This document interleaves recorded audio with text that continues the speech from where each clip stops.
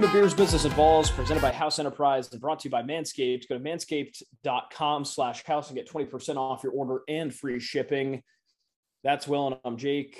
And I am very confused by this weather in the Northeast today. It's 60 degrees. I took a walk today, and I put on shorts, and I loved everything about it, but it might snow this week, apparently, so get your boots out and the shovel's ready to go, because I guess Wednesday it's supposed to – we might get like an inch of snow if things go right.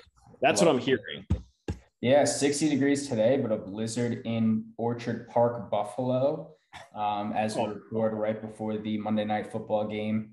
Weather is confusing, but if we can squeeze out a mild winter the next couple weeks, I'll be happy.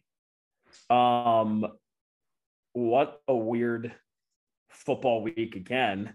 You had a lot of close games. You had a lot of stuff that just didn't make sense. And now tonight, like the Pats and the Bills, of course, it just has to be pissing snow. Like that's, the football gods had to intervene with this one. And I hope we get old takes exposed for something we bring up tonight on this game. And that's all. I mean, Mac Jones came out with that tweet 5 years ago. I've never seen snow. Yeah. And I mean, again, that was 5 years ago. He was in Alabama all this time. I don't know if he's actually ever seen snow. So Mac Jones, I saw a stat today. His coldest game ever was a 36-degree game, and he did not throw for a touchdown. It was just all runs. But Alabama won 52-3, but he didn't have a single touchdown by way of air. I think he had like a rushing touchdown, but I'm a little concerned. I'm definitely a little concerned. I'll float it out to the universe. Not good. In other words, yeah, I don't know. I don't know. This game is not a trap game. I was going to say that. I think, when you play Miami, if you're the Patriots in a couple of weeks, that's a trap game. But this is just a game. I think the Patriots are the better team right now. But when the weather's like this, it's one of those where you just have to throw everything out the window. Right? It's just whoever. It'll be a defensive. It'll be a big defensive game. I mean, expect, not to old takes exposed, but whoever the primary back for New England is today will probably have one, if not two touchdowns. Yeah, let's find out. Harris, Ramondre Stevenson, Brandon Bolden might get in the mix. Jakob Johnson could get in the mix, the fullback. We'll have to see. Whoever has the hot hand. I know. And we'll wake up tomorrow having run this episode and be like, well, we knew the answer. So you guys listening know the answer now, because all you have to do is look at it, or you probably watch the game. Yeah, weird week in the NFL. We'll talk some of that. We'll talk some college basketball possibly later on. But for now, let's have some beer. This is December. This is stout season. This is brown ale season. This is porter season. This is a lot of different stuff. What's on tap for you? Yeah, I mean, you said all of that, but I'm going with a sour Berlin-Weiss out of left field. Yeah, so local favorite at Greenport, Tiki Paradise is one of my favorite beers that they have there. It's a dessert Berlin-Weiss brewed with North Fork wheat, lactose, coconut, and pineapple. Reminded me of a sour version of our grocery store Joe. For some reason, they had it on tap for Thanksgiving week. So I picked up a 4-pack of that because it was like, that is a primetime summer beer. They ran out in the summer super quick. So it's nice to have them bring that back in the winter time. So 4.5 for me, one of my favorites, 5.8%. Sours in the winter. That might be the move. I don't know, but I like it a lot and happy they had it in store. Sours in the winter. I can get around it. I just need like a little kick in the ass to steer me in the right direction. There's not a lot of people doing sours right now up here, which is crazy.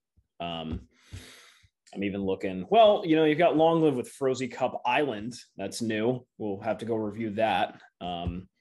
Big shout out Long Live Beer Works right now too. They've got a hell of a lineup. They've got Friendsgiving Pastry Stout, annual collab with PV Donuts, vanilla bean and hazelnut. That's a whopping 12%, like they usually do. They've got some coffee stouts, a couple of good Pilsners. So we'll have to get Long Live back on here. For now, very similar. I'll do an out of season selection. We've talked about pumpkin. We've rated pumpkin beers on this show. We've talked about how good Southern Tier is as a Northeast player. I am going to review Pumpkin Nitro with cold brew coffee. This is something that we had I think this was last week. We had this in a can. We had it a little bit out of season. I'm going to float it out there. I like the regular pumpkin better. I'm just going to float that into the universe. Cold brew coffee Pumpkin Nitro. It's got really good ratings globally. It's got like a 4. I didn't see it. And maybe it was the can. Maybe it was just because it was sitting around. There's a lot of factors that could have happened, but basically it's the cold pressed pumpkin, which basically it's a regular old pumpkin ale. It's like a yam beer. They jack it up with nitro, so the texture is a little bit better, and then cold brew coffee in there. I just think it was too much. When I think of cold brew coffee, I think of stout. I think of, like a pastry stout kind of deal, much like we were just talking about Long Live. I gave this a 3.5, and now looking back at it, I think that's a little generous. Yeah. I don't know. It was like, okay, I would, if it was offered to me again, sure, crack it open.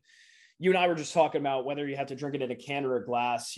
Maybe if you have to pour it in a glass for it to be really activated and good, I wasn't around this one. So I will stick to regular pumpkin next time for sure. Next spooky season. Did not love it. Didn't hate it, but it was fine. It was fine. I mean, again, they tried something new. I'd had it once, if it was in front of me, I'd drink it, but yeah. Right. If you see it in the liquor store, you're not going to grab it. Like I don't know. There's something about it. I'm not reaching for it again. So Southern Tier, love their stuff. Love regular pumpkin. Let's go on the record. We reviewed that weeks ago. The cold brew coffee Pumpkin Nitro, I will take a pass on. That's our beer segment. Business, we've got a really cool guest. Josh Cliffords is the name.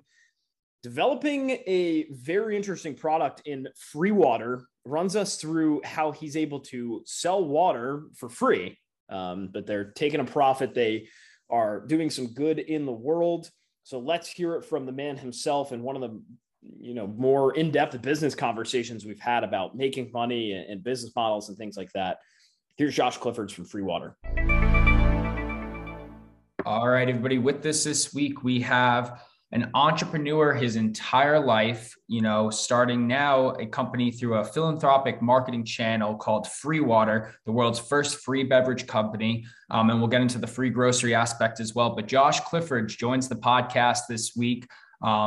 Very exciting interview. He is someone, like we mentioned, has started companies his entire life, went to Purdue, was in the Army, and now working on something that will, pretty much change the world. And we're excited to have that conversation. But Josh, welcome to the podcast. Hope you have a happy Thanksgiving. And how's everything on your end? Likewise, I hope you guys had a great holiday too. And thanks for having us. Things are great. Really busy, but this is awesome. So let's go for it. Absolutely. I mean, your business is all about advertising. So we're trying to, get that vocal advertisement as well, but we'll start way before FreeWater, and we'll start with you. We got Josh Cliffords. You went to Purdue for health and wellness. You were an airborne infantryman in the U.S. Army, and you started your career in day trading as well. But, who is Josh Cliffords, and what was that end goal for you at a young age? What did you want to be? I really couldn't answer that in a meaningful way. I think, when I was a kid, I was scared of my own shadow. I didn't have the nerve to do anything. I think my life really changed after I got into my 20s and started facing a few of my fears. And a lot of that came in business too. And, obviously you were an airborne infantryman in the U.S. Army for quite some time. First of all, thank you for your service. The honorable discharge you received. What were some of those lessons that you might have learned in the Army that really set the tone for later on in your career? Yeah, well, so before the army, I owned a gym for athletes. That was what I did. I lived in Los Angeles, and I was in my mid 20s, and I really kind of got bored with life. And so I sold that business. I bought a 1985 Toyota RV, and then I traveled around America for a year and a half. And eventually, I ran out of gas money, so I sold the RV, and then I went to South America for some time. And then, as my money was dwindling away, I decided I wanted to get paid to take people on adventures, like a Bear Grylls. And I thought, okay, well, the only way I could do that is if I was a Navy SEAL or something. And I'm a decent swimmer, but that's not my thing. And so I enlisted in the Army on an 18 X-ray contract to go from civilian to Green Beret. And I actually got hurt jumping out of an airplane. And then later on, I broke my right shin. And that was it for me, unfortunately. You have quite the story. I mean, not only with the Army, but you were touching upon that travel aspect as well. I believe it's 40 countries and 5 continents? Yeah, I've spent, up until now, spending every penny I have on this project. Most of my life, I spent every penny I could on traveling. And so in the past decade, I've spent, at least 5 or 6 years traveling or on some form of adventure. And I think it's important. Yeah, no, definitely the importance. And, why is traveling important to you? And what, if you can name one place that was your absolute love, what place would that be? I think there's different categories of love, because you go and you travel the world for different reasons. If you're talking about beautiful beaches sort of love, I would say Panama, Costa Rica, or Indonesia. If you're talking about, beautiful cities, I would say Cambodia, Rome, Budapest. But if you're just talking about Indiana Jones-like adventure, I would say Egypt all the way.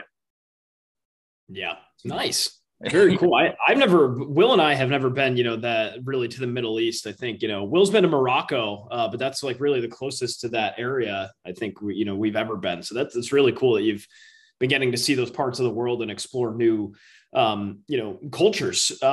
You talked about some of the entrepreneurship endeavors you had before your current venture as well. You're an entrepreneur by heart and spirit. As we mentioned, you've founded 7 different companies, over your career. So some successes, some failures, some lessons. Obviously, we're not asking you to run down your whole resume because I'm sure we can, take 3 hours for that. But anything that jumps out off the page that, maybe it was a successful venture, a failed one, that the lessons are still with you today.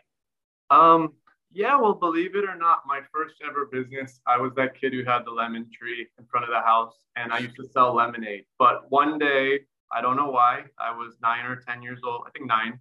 I decided I'm going to create a sign that said free lemonade to see what happened.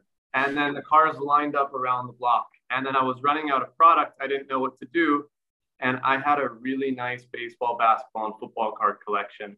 So I went out back in those days, you had like the paper Beckett's that had all the prices in them. And I sold about $1,500 worth of baseball, basketball, like pretty much every card I had. And my parents, they thought that I had somehow stolen the money. The neighbors like, no, he earned it. And so I actually parlayed that into Microsoft stock in 1995. And that was probably the smartest thing I'd ever done. So that 1,500 rapidly turned into like 39,000 by the time I was in the 9th grade. Then the tech wreck happened. But now being almost 37 in January, I now have 27 years stock market experience. Holy crap. That's just something that's just like right place, right time. And you pivot on your feet, and what a success story in itself right there. That's pretty cool. So, definitely, it's the same business model today, free lemonade, free water, premium models, free, but options to purchase more. And so same super heated. And that's a perfect segue into FreeWater. So, we know the story, but we obviously want the listeners to hear it as well. But, this idea is probably years in the making, but 2018 timeframe is when FreeWater, finally came to the public eye. and you traveled all across the world and you saw, obviously some of the richest cities and obviously some of the poorest cities on the contrary. And, one thing I don't think people realize, especially in the United States, is that availability of clean and healthy water and just availability of water as a whole. So, what was when, between your travels and inside your mind, what was that starting point and inception thought for you for FreeWater? When I was traveling around in the RV, sometimes I would go in the backcountry and I would just walk for days in the middle of nowhere in like a Yosemite National Park. And it didn't matter how far you walked into the middle of nowhere, you always found plastic trash. And then you'd go travel the world, you go to Jordan, you go to like Petra and some of the wonders of the world. And these sacred places, you look around, there's plastic trash everywhere. And then no matter where I went, you saw it. Obviously extreme poverty, but eventually my wife and I founded a nonprofit organization in Europe in 2015 to help refugees. And we volunteered for more than a year and a half. We worked with more than 10,000 refugees, and we spoke to every person we could that spoke English or Spanish. A lot of the young Syrians spoke Spanish because they went to school in Spain. And we also spoke to other people with the help of translators. And we found that roughly 20% of the people that we interviewed left their homes because they didn't have access to water, food, or medicine, mainly water. But some of the stories were ridiculously horrible. You walk five hours each way to get your water. When you get home, your sibling goes. It's this never-ending relay race to get the water. And then one day you show up to the water well that your family's been going to for generations, and it dried up because of global warming, or maybe somebody's standing there with a gun and they own the well. And next thing you know, you're walking across the world trying to, basically survive. And after hearing the same story thousands of times, did a lot of research. It's not something you could just Google and have the number pop up. But we found roughly 35 million plus people die every year around the world because they don't have access to water, food, or medicine. And when I say medicine, it's nothing fancy. If you gave everybody on earth a bar of soap, we would save 5 to 10 million lives a year just right there. Wow. And so thinking about that, and then with the food thing, I mean, it's an obvious thing, but in the US, we throw a ton of food in the trash.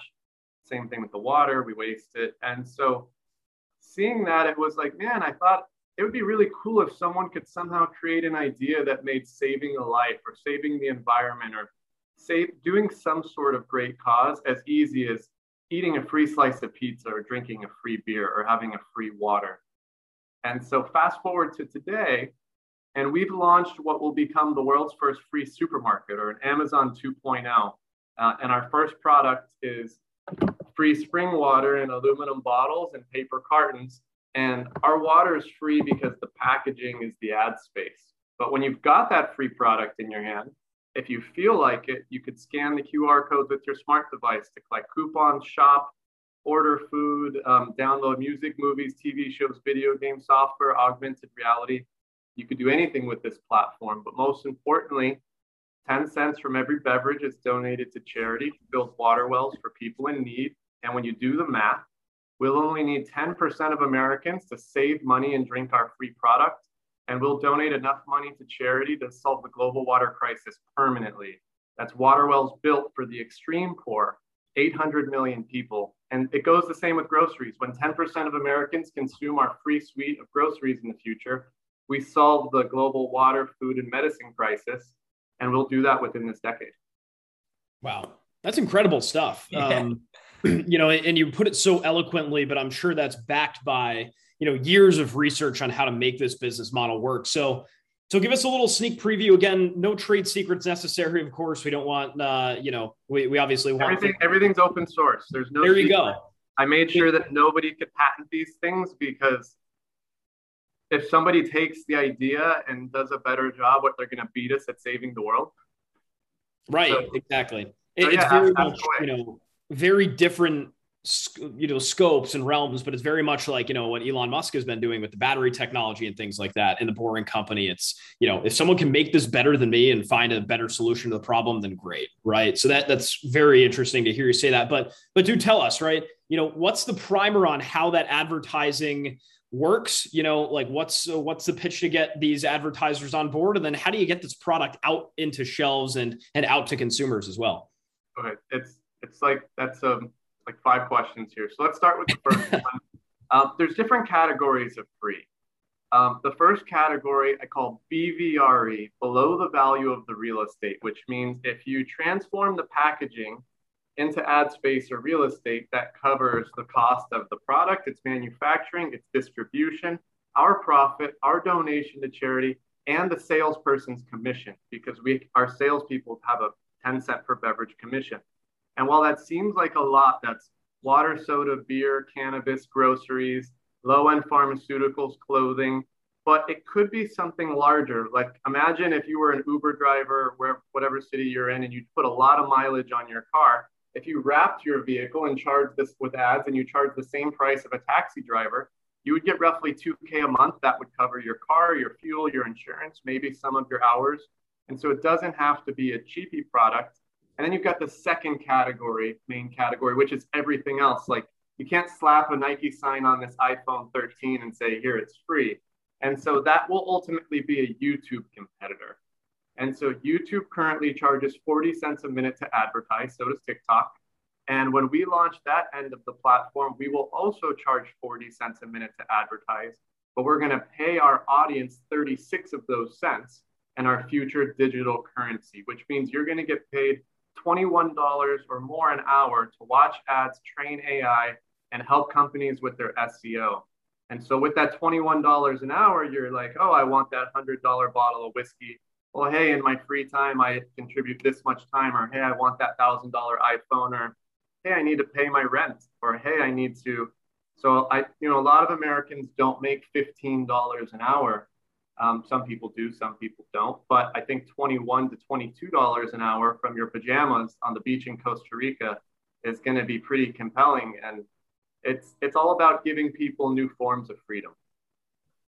Now, we're going to go back to the other questions in a minute, but while we're on the topic of the advertising, when you were creating this idea of FreeWater, obviously the social side of it, the social entrepreneurship side was, getting the clean water access and, trying to solve an issue. But what was that for you, that idea of like, hey, we can make this free because of the advertising?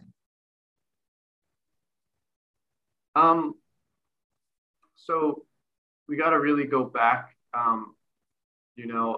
before I ever started working with refugees, I was on this trip around the world. And it's kind of a funny story, but on this trip around the world, I learned a lot of life lessons. But you know what the biggest life lesson that stood out was? I hate fucking taxi drivers, because it doesn't matter what city you're in. If you're not a local, they'll totally rip you off on the meter. Now I know that every taxi has this like tariff button, and the tariff 1 and tariff 2 are for locals or holidays. But then they've got the 3, 4, and 5 there for the foreign people, or the people that don't know any better. And so I travel around the world and get ripped off one taxi driver after the next. So I actually started taking Uber because, hey, that's their call to action. You get that set price. But when you're in the Middle East or Africa or other countries, and you have imitation Uber was kind of sketchier at that time than the taxi drivers. And so the final straw was I was on my way to a music festival in Budapest, Hungary, and an Uber driver pulled a knife out on me and tried to rob me. And when I got out of this situation, I walked the last hour to the music festival and I said, I don't know how I'm going to do it, but I'm going to put all of these people out of business by making the world's first free taxi company. I'm going to do it free. I'm going to make self-driving Teslas free for everybody. And I started from there. And I would work on that while I was traveling the world a few hours a day. And I actually created some processes to make it free within a few days. That's actually that AVRE category, the above the value of real estate category. And so when I started working with these refugees and heard their stories, that was in the midst of me already working on free transportation from cars to planes to you name it. And then I kind of was like, okay, well, I'll work on free water, free food, free medicine after I do free autonomous transportation, because that's what I enjoyed the most at the time. And then I was making a commercial for free taxi, and I had to feed the cameraman, obviously. And so we walk into a 7-Eleven in New York City, And there I saw some boxes of boxed water is better. Are you guys familiar with the brand? They're in the same packaging as this. Yes. I looked at the box. They have the ugliest logo I'd ever seen. It says boxed water is better on 2 sides. On the 3rd side, it just says hello because they didn't know what to write there. And on the 4th side, it says we give up to 1% to charity or to the environment. And I was staring at that box and I was thinking about what all those refugees said. And then I remembered when I was a kid, we had the missing people on the milk cart. And so I was like, wait a minute. Since the 1950s, we've always had the ability to print photogenic images on packaging, but now everybody has a computer in their pocket with a built-in QR code reader where you could bring anything to life. And so I went home, I talked to my mom, told her the story. She's like, listen, I really think you're onto something with free taxi, but you're no Elon Musk. No one's just going to give you a car company. But she was like, if you make free food and water, then people will listen to you about free flights, free energy, free pharmaceuticals. And so I made that pivot after working on free taxi for a year. And FreeWater is just the free taxi business model dumbed down 99%. And when I took that free taxi model, and then I eventually applied it to everything else because I was originally thinking very narrow-mindedly to just making cars and planes free.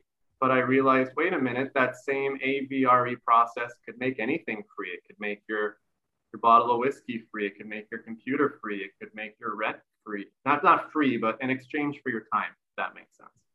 Right. You make it sound so simple, Josh. You really do. And it's, you wonder why people haven't done this, but you seem to bring a very unique perspective to the table just based on past experiences and the like. Well, so when you ask why people haven't done it, I think you have to apply it to both separate categories of free. With the BVRE category, like these sort of things, it's really counterintuitive because when you create a company, the first thing you do is you create an idea, you solve a problem, then you create a name and a logo, and then you use your real estate to tell everybody what you do. So every can of Coke says Coke, every can of Pepsi says Pepsi. But it's counterintuitive to think that if Coca-Cola advertised for Pepsi, their biggest competitor, they would make way more money.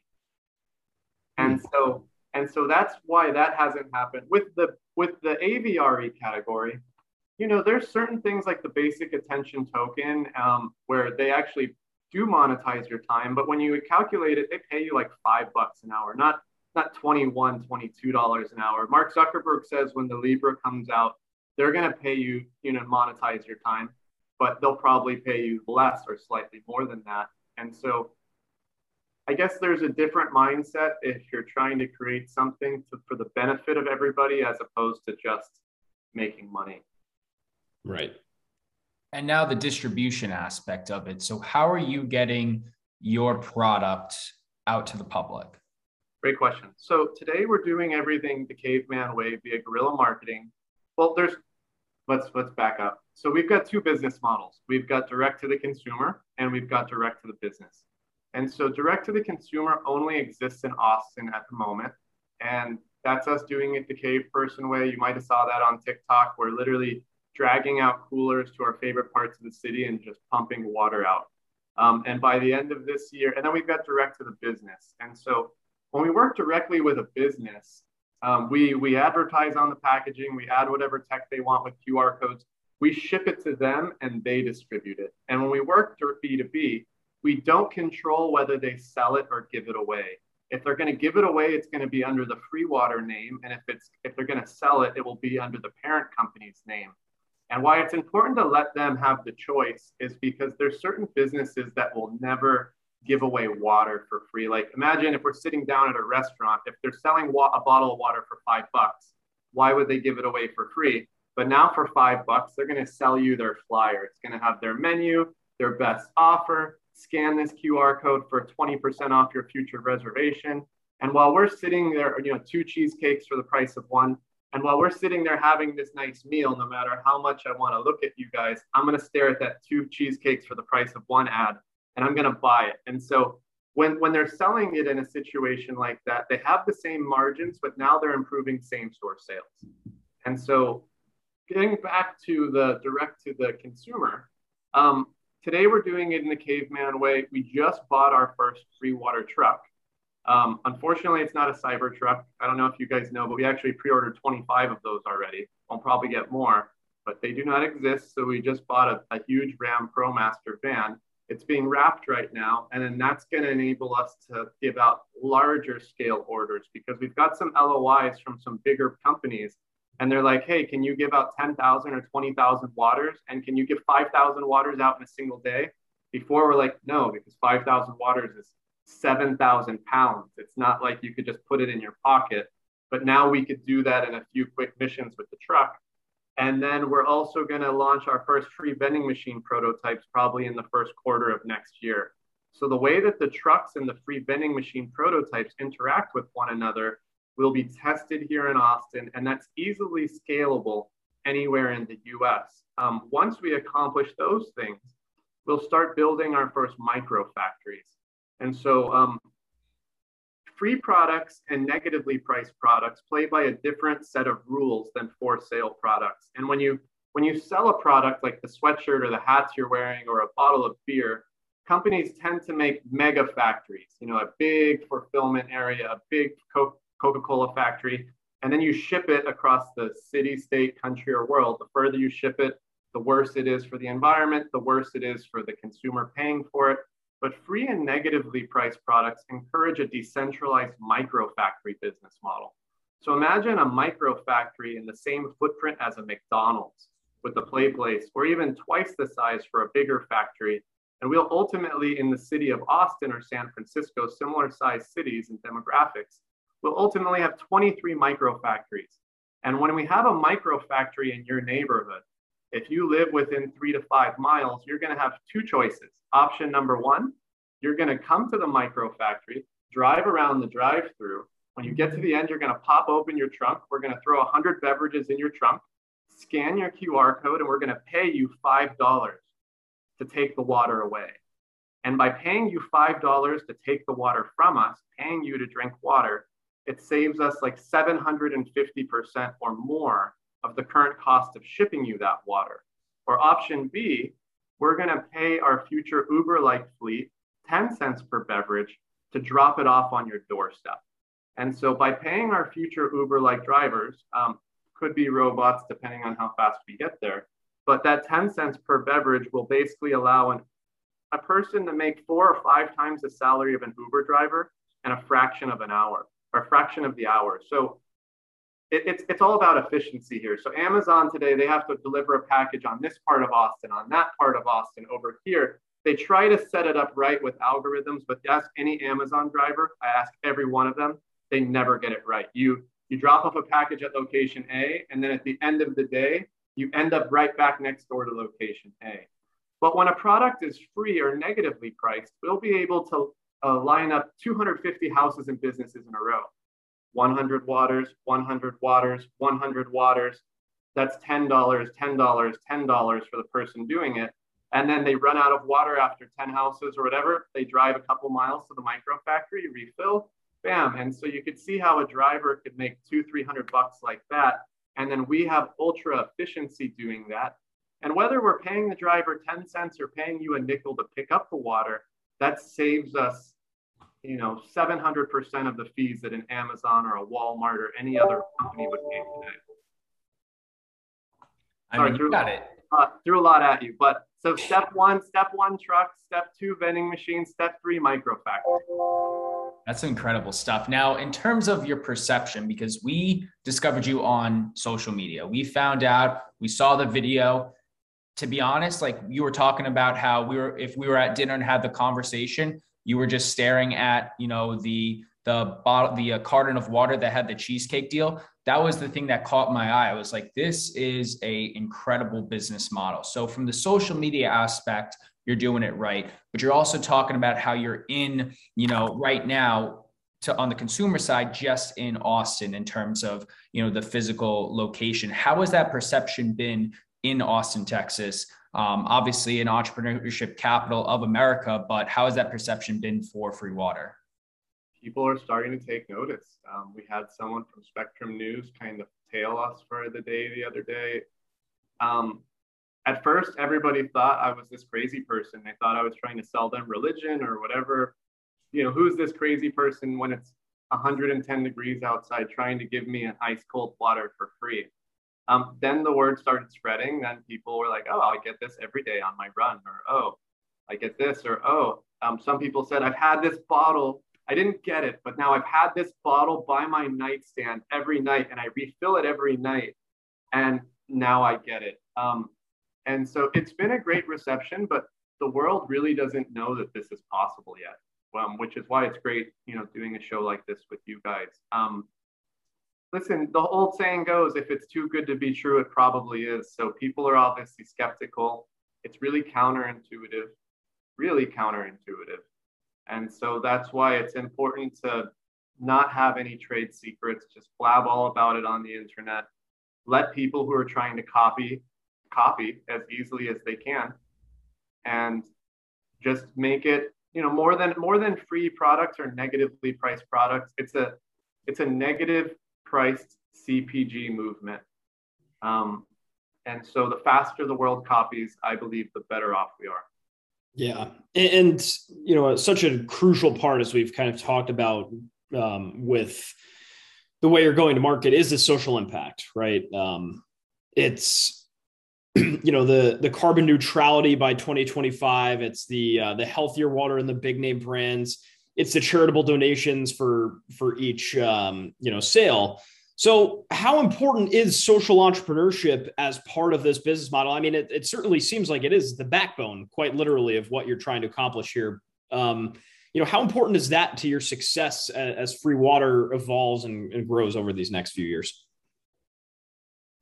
Everything in business has to be about the why, right? If you don't start with the why, you're not going to be successful. And that started with me, because it took me 2 years just to invent all this stuff, because people say it's not possible for X, Y, and Z. I'd go back to the whiteboard. Oh, well, that's why it's not possible. Go back to the whiteboard.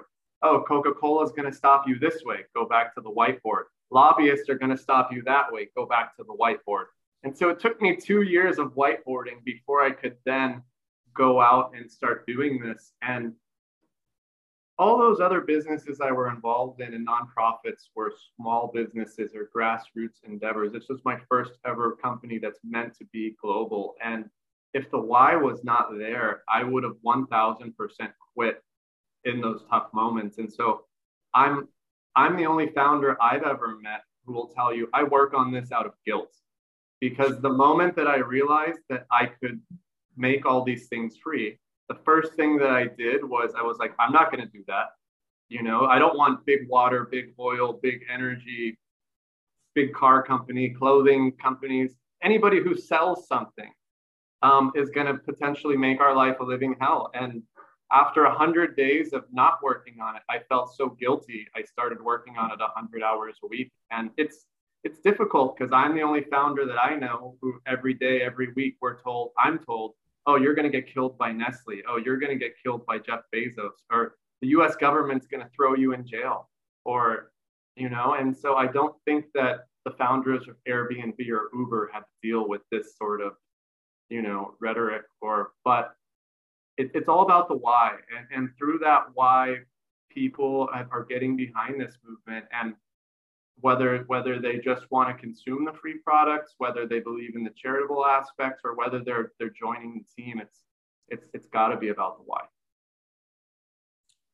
Perfectly said. I mean, you are a man beyond years, and this is something that I hope the world adapts. I hope people, see this and see the incredible things that you're doing. And this business model is so unique and rich and very prosperous. And we hope, wish you all the best in this.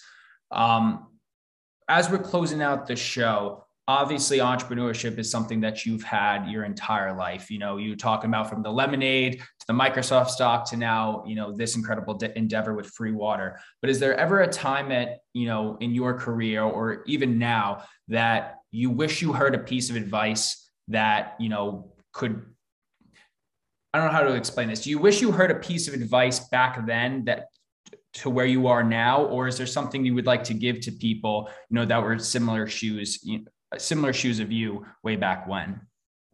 I think I actually heard a piece of advice right on time, and that really changed things for me. I used to travel a lot. When I owned my gym business, I would leave the country once every 90 days, 100 days, go to Costa Rica for like a week or two, kind of, grind for 100 days and then vent and go to the beach, and go to South America or whatever.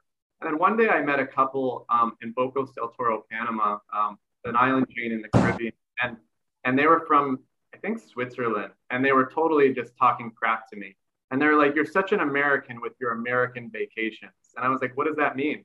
They're like, "Well, you've traveled a lot, but every one of your trips are 1 week, 2 weeks. You're such an American." I'm like, "Well, what does that mean? How long are you traveling for?" They're like, "We're in the middle of a 2 or 3 year trip." And I'm like, "How is that even possible?" And they're like, "Simple. You quit life and you don't eat steak and lobster every meal like you are on your little American trips." And that really resonated with me. And so when I took that first big leap was when I got rid of my gym business and I bought the RV and left for a year and a half. And that was the most money I had ever made. And it was really hard to walk away from that money. But it was the best thing in the world because I find that you don't really know what you want out of life if you have a 9 to 5 job, if you have everything going on. But when you leave and you have no return date, after about 6 or 7 or 8 or 9 months, you're kind of like Macaulay Culkin in Home Alone when he's like, "I made my family disappear," and he realizes he could do anything. And so I realized I could do anything, and it's like, well, what if I could do anything? What interests me? And then I found, photography and videography interest me. Other things interested me, and so, I could say I wish I went on that trip sooner, but I think it was all in due time. And then the last thing would just be not to work on a project for the money. Because if you work on it for the money, you're never going to get anywhere because money is not a why, right? It's not a why. And so if you work on solving something that's important to you, it'll be far greater than money. And so that would be the best advice I could give. Focus on something that's going to make you happy. Well, Josh, this has been excellent. We appreciate you coming on the show and discussing all your endeavors. FreeWater, where can our listeners find FreeWater, locate you guys online, and potentially get involved with your brand? Please follow us on TikTok at freewater.io. That's where we're kind of blowing up right now. And on our website, FreeWater, if you'd like to advertise or just lend a hand or get involved, please reach out in the comments. Perfect. Well, Josh, thank you so much. We're excited to see this show up in cities and states near you and everywhere where our listeners are. And, we're excited to have this conversation with you. Thank you again. Well, thank you for having me. And that was just Josh Cliffords. FreeWater.io is the website. I mean, we talked about this right after the interview, probably one of the smartest people we've talked to. It's a name you're going to hear later on, and we're very happy to, have him on the show. But what a concept. I mean, it's insane that other people haven't adopted that style of, marketing, business plan, however you want to spin it. But I mean, his message for the greater good is something that is very, very incredible. And we're excited to see that grow globally. Yeah. And this is something we talked about at length afterward. It's like, I don't think I caught up to, a lot of the business model structure that he was talking about. That's something that I still don't understand the ins and outs. And, I think eventually you're going to start to see products like that, but like making the back end financials work is really where you have to hustle, and good for him. He's able to figure it out. But I mean, I, along with many other people, still don't see how you make that work. Right. So this is one that I will re-listen to many times, and, maybe one day it'll click for me. I don't know. I mean, it makes sense. It's like, it's paying for itself with the advertising. Sure. That was a long part of the conversation we had. It's just like, it's so mind boggling to think that that's profitable business at this point. Right. I didn't think we'd get there, but it's at the end of the day, it's negative margin products. Right. So it's interesting how he's structuring, I think that's something we'll come back to for sure. As time goes on, and we'll understand more about. Balls presented by Manscaped. Black Friday sales are over, but that does not mean you can't get Manscaped products. I don't want to steal your thunder, but 20% off. Promo code HOUSE, manscaped.com/house for free shipping and 20% off. Yeah, I mean, there's a ton of supply chain issues, but Manscaped is quick moving and fast. I mean, I restocked on a couple of things and it came in about a week, which is great in this, climate with everything. It's an incredible gift for your loved ones. We will say it again, man, woman, and child. But all of the products are, state of the art, great technology, super safe, super friendly. They have a nice little storage bag for everything too, so you can keep it separated if you leave it in the bathroom. And you get the 20% off with the house code. It's a no-brainer. Ton of great products. Save yourself some money, get yourself a great Christmas gift, and go to manscaped.com/house for your 20% off and free shipping. Your balls will thank you later. All right, let's talk some football. Weird games. The Lions have their first victory over the Vikings. And I will say that, before shredding the Lions on being 110-1, we love Dan Campbell on this show. Love what he's been able to, like his vision and stuff. Obviously, that hasn't translated nearly to results. I thought it was an awesome, really cool move to see him at the end of the game read the name of the four children that were, they lost their lives in the Oxford shooting. I thought that was an awesome move by Dan Campbell. So kudos. That can honestly be positivity corner. We haven't done that in a while. I think that's very positive move from the head coach of the Lions here. Yeah, I mean, first off, that was, class act. Obviously, when something that tragic happens, you would hope more people talk about it, but that obviously hit closer to home for Detroit, geographically wise. So class act by Coach Dan Campbell. I mean, he's just an ultimate football guy. He knows what to say each and every week, win, lose, tie, no matter what. But then on the football side, I mean, he was itching for a win. That team was itching for a win. Big win against the Vikings too. I mean, Kirk Cousins is having himself quite the year, an MVP caliber year. The Vikings, they're in the hunt. It's a very tough division when you have the Packers like that. But that was something that, again, the Lions keep getting these crap spreads. They're like 7 points plus, and I get their win list, but they keep covering week after week. So they cover all the time.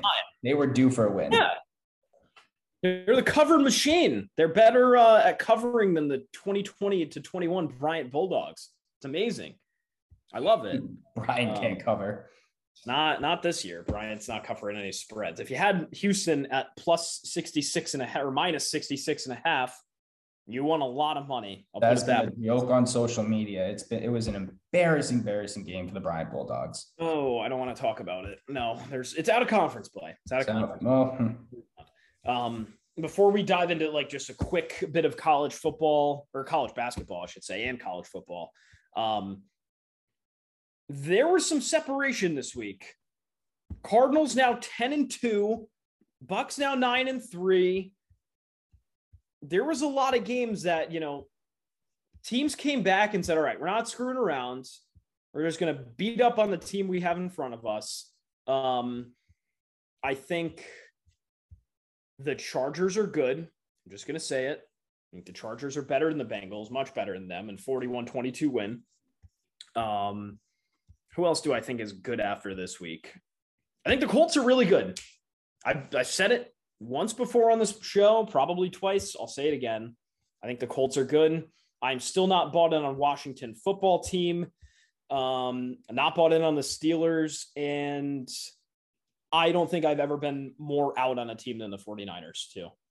So those are just 5 things that come to mind. I'm out on the 49ers. I think they shit the bed against a bleeding Seahawks team.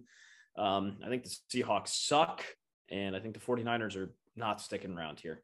So are you more out on the 49ers or more, okay, the Seahawks aren't that bad? Out on the 49ers. Because I'm the opposite, where it's the 49ers are a good team. They have a great core of receivers. Obviously, Jimmy G is, an above average quarterback. Their defense led by Bosa is, pretty good. The Seahawks were just at the wrong place at the wrong time for weeks. Obviously Russell Wilson goes out. Geno Smith doesn't really hold it. He comes back from injury, not really getting the ball to the right people. Their run game's been a little banged up. Jamal Adams, wasn't really performing. But I mean, Pete Carroll is and I know you don't like him, but he is a Super Bowl winning coach. I think he belongs in the Hall of Fame.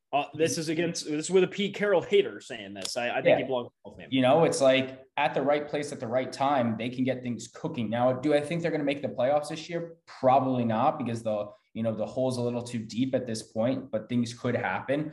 But you got to give credit to the Seahawks. It's like their team year after year is usually at the top of the table. So I am more that the Seahawks are back rather than I'm out on the 49ers. I don't know. I think the 49ers, I just, maybe it's spite for Jimmy G. Maybe it's the fact that, I think their defense is a little, I don't want to say wash, but that's honestly the only word that comes to mind. It's like, I'm just so out on Josh Norman. I don't know. I'm more out on the Ravens, and sorry to our, friend and writer, Josh Adams, but the Ravens, man, trash. Ravens suck. Lamar Jackson, what the hell's wrong? And he's had a good year for himself, but I mean, because he came into that game eighth. I think it was eighth among all rushers in the NFL. He was eighth. Running backs, quarterbacks, I mean, that just shows the running back pool has been kind of trash this year as well. We talked about it, where it's like all of your top tier running backs that have these massive contracts are either hurt or haven't been performing. Derrick Henry, Ezekiel Elliott, Saquon Barkley, CMC. It's like they're all hurt. They're not doing it. But I don't know, man. The Ravens, that's a tough division. And we were talking about it before. CBS posted that stat of the 4 hardest schedules remaining in the NFL, and it's just the AFC North because they all play each other.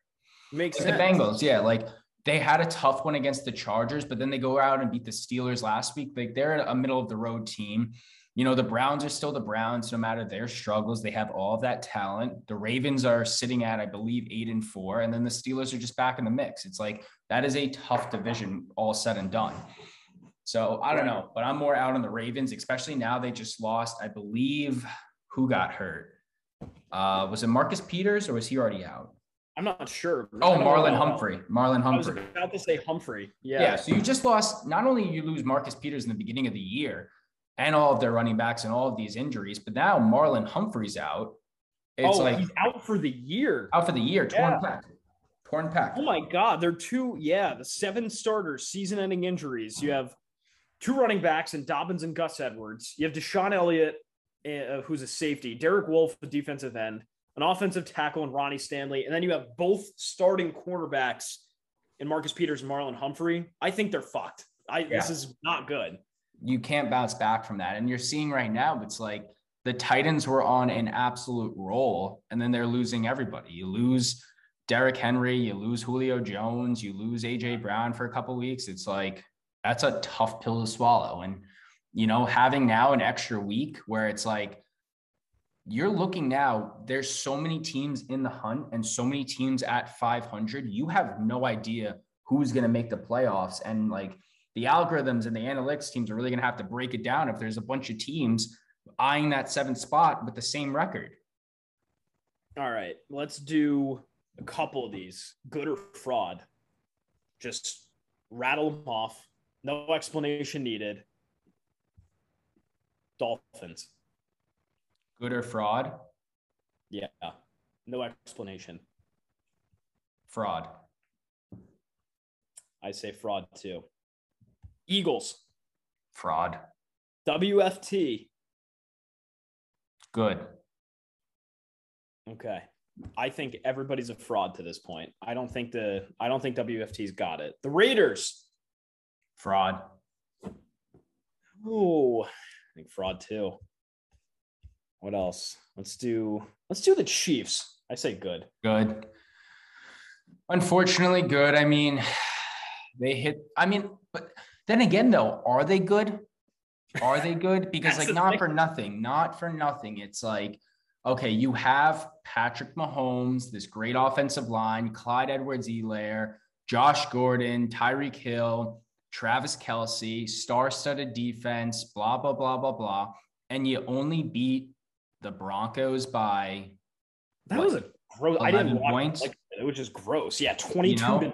And it's like ever since it was like they barely beat the Giants, they barely beat the Cowboys. They had a dominant one against the Raiders, so okay, you give it to them. But it's like their wins are like like oh they won, but like again, some of these spreads they have are like double-digit points where it's like, all right, hold the fucking phone, like you're not winning by that much. I know. And again, like the Broncos are hurting a little bit too. It's like obviously they lose their star linebacker Von Miller in the trade. They have some injuries. I believe Melvin Gordon was out rather. It's like, they put up a good fight against a division matchup, but years past that should have been a 30-point win for the Chiefs. And now they're barely sneaking by. Patrick Mahomes throws an interception every single game. He does. Yeah. So it's a good with an asterisk. I agree. I think the story is yet to be told on the Chiefs, to be honest with you. I'm a little out on them. I don't know. I kind of am out on the Chiefs. I'm going to go on the record and say they're good, but I just don't want them to be. I mean, they'll make a run in the playoffs. Yeah, I agree. So we'll see. We'll see about the Chiefs. We'll talk about college football real quick. Matchups are set for the college football championship. Georgia got an ass whooping from Alabama in the SEC title. Now Alabama's 1, Michigan 2, Georgia 3, Cincinnati 4. So that means Alabama and Cincinnati are going to play in the Cotton Bowl. And in the Orange Bowl, it's Michigan and Georgia. I have no expectations for Cincinnati to do anything. I would like for them to, but Alabama just every single year, I mean, they went out and they whopped Georgia, but not even close. They're in the driver's seat for most of the second half. Michigan looks good too. I think, naturally, I think we're destined for Alabama, Michigan. Yeah, I mean, if I'm a gambling man, which I am, my money right now is on Michigan. They've looked top to bottom great all year. And I honestly wouldn't even put it past, like, it sucks that it has to be Georgia, Michigan, because like, I would have loved those two as the final. I think what happened, and again, can be complete speculation. Georgia, Alabama was an SEC title. It's like Georgia knew they were going to be in the playoffs either way, win or lose. They didn't have fully, all gas on the pedal and stuff like that. They should have been a little bit more competitive, especially, Alabama, like, yes, Alabama's a great team, but like, you're in triple overtime against Auburn. Yes, again, the Iron Bowl, all of that stuff, yada, yada, yada, the tradition, the history. But it's like Alabama should not have dominantly trampled over Georgia. Yeah, that's a fact. Whereas Michigan, they are eating opponents left and right. They took down Ohio State by 20. They just walked Iowa. Like the Michigan State battle, like, yeah, they're a very good team. And, good for Cincinnati for sneaking it into 4. I would have loved my college football playoffs as Georgia, Michigan, Cincinnati, and Notre Dame at 4, just so they would have had to have the new coach come in for Kelly and make some magic happen. Well, I don't think there's a soul that wouldn't want that, but it's like no one's going to throw Notre Dame in over like one of those other schools. No. You needed some people to lose. Basically, Alabama, Georgia was what it was. You needed Michigan to lose, and you needed them to lose by a lot. And you needed Cincinnati to get their shit kicked in by Houston too. Yeah, I mean, this is the year though that, I mean, they say this every year, but with the amount of like teams that were doing so well, it would have been great to have an 18 playoff. It would have still been awesome to see, Notre Dame, Ohio State, probably Baylor because they just beat Oklahoma State. It would have been nice to see those teams battle it out to see who really is that champion, but maybe next year. Yeah. No, we'll see. So we're going to float that out. You think Michigan's going to beat Alabama in the college football championship. Are we hearing that correctly for the record? It's too early to tell, but that's what I would like. Okay. So December 6th, that's your pick. I'm gonna take the same championship game, but I will put it on record. I think Alabama's gonna win. Probably. I mean, no one would. It's one of those that like no one's gonna blame you whatever pick you put out there. It's like, okay, fine. Alabama is what they are. Michigan, probably the best team. Right, but you just don't know until they lace them up, basically. Yeah, I mean, if it's Alabama, Michigan, like Michigan's probably going to be like a 5 or 6 point underdog. So I'll at least take the cover. I don't even know because Alabama, I feel like the college football championships, they either like they're blowouts in one direction or another. Yeah, I'll take the under though. Whatever the under is. No. It's going to be like 60. I don't know. College football, those unders are just like make believe. I feel like the overs hit unless it's like a military academy. We live in two worlds. We live in the NFL world where it's like, the Bills Pats is 40 tonight. And weather game. You're going to have a like 60-point games in college football. It's not. Yeah, every single time. Yeah, I agree.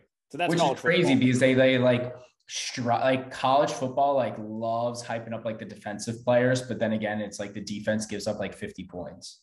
I know. It makes no sense. It's crazy, but that's college football. Buckle up.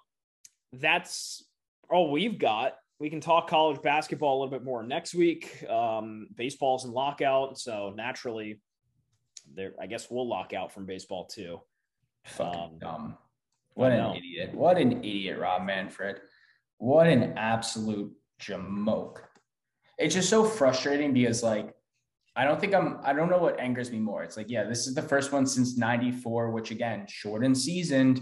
Hopefully that's not the case. I mean, but the way he handled the COVID stuff, that it just does not look good. I did not like how he pretty much blamed like, oh yeah, like the players, like we couldn't do it for the player. Like the players wouldn't agree. Asshole. The owners wouldn't agree.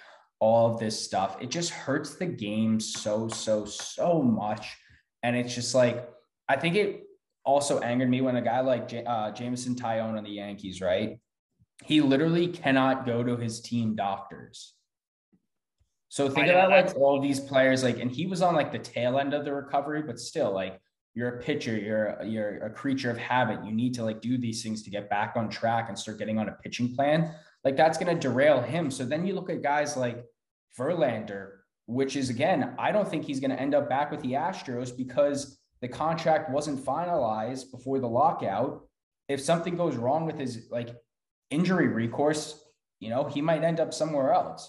But it's just like it hurts the players more. And these owners and the league make so much freaking money where it's like you couldn't agree with anything just to like fix this. Yeah, I know. It's annoying. We'll have full thoughts, I'm sure, at a later date, but I mean this is very annoying. It is. And and then no end in sight. There's no real direct path to an end to this. So we'll have to see when they hope they say maybe January.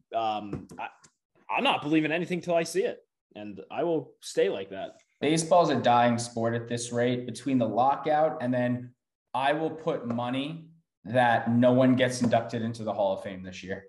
That sucks. They did it last year. And now you're adding players that are more talented than some of the guys on the ballot in David Ortiz and Alex Rodriguez, who probably will not get in. And like the resumes on some of the other guys, if like they're already saying no now, they're not going to be able to jump to that 75%. The Andy Pettitts, the Andrew Jones, Billy Wagner, Omar Vizquel, like all these guys, it's like they're going to hover around that 35% because these old heads are just like, nope. And then the guys that do deserve it, yes, did they do steroids? No one's doubting it, but they tell the history. Cheated. So what? Put an asterisk next to their name, It's like, who cares? They tell the history of baseball. It's like Barry Bonds, Sammy Sosa, Roger Clemens, those guys put asses in seats in the 90s and 2000s. David Ortiz and A-Rod put asses in seats from the 2000s to the 2010s. Yes, they did. So I don't know. Baseball's pissing us off at this point. Yeah, wish we could have ended on a high note, but that's baseball. Thanks for watching or listening, I should say. Go follow us everywhere that social media exists and anywhere that you listen to podcasts. Remember to leave a comment in social media and subscribe. That's Will, and I'm Jake. So long, folks. Take it easy.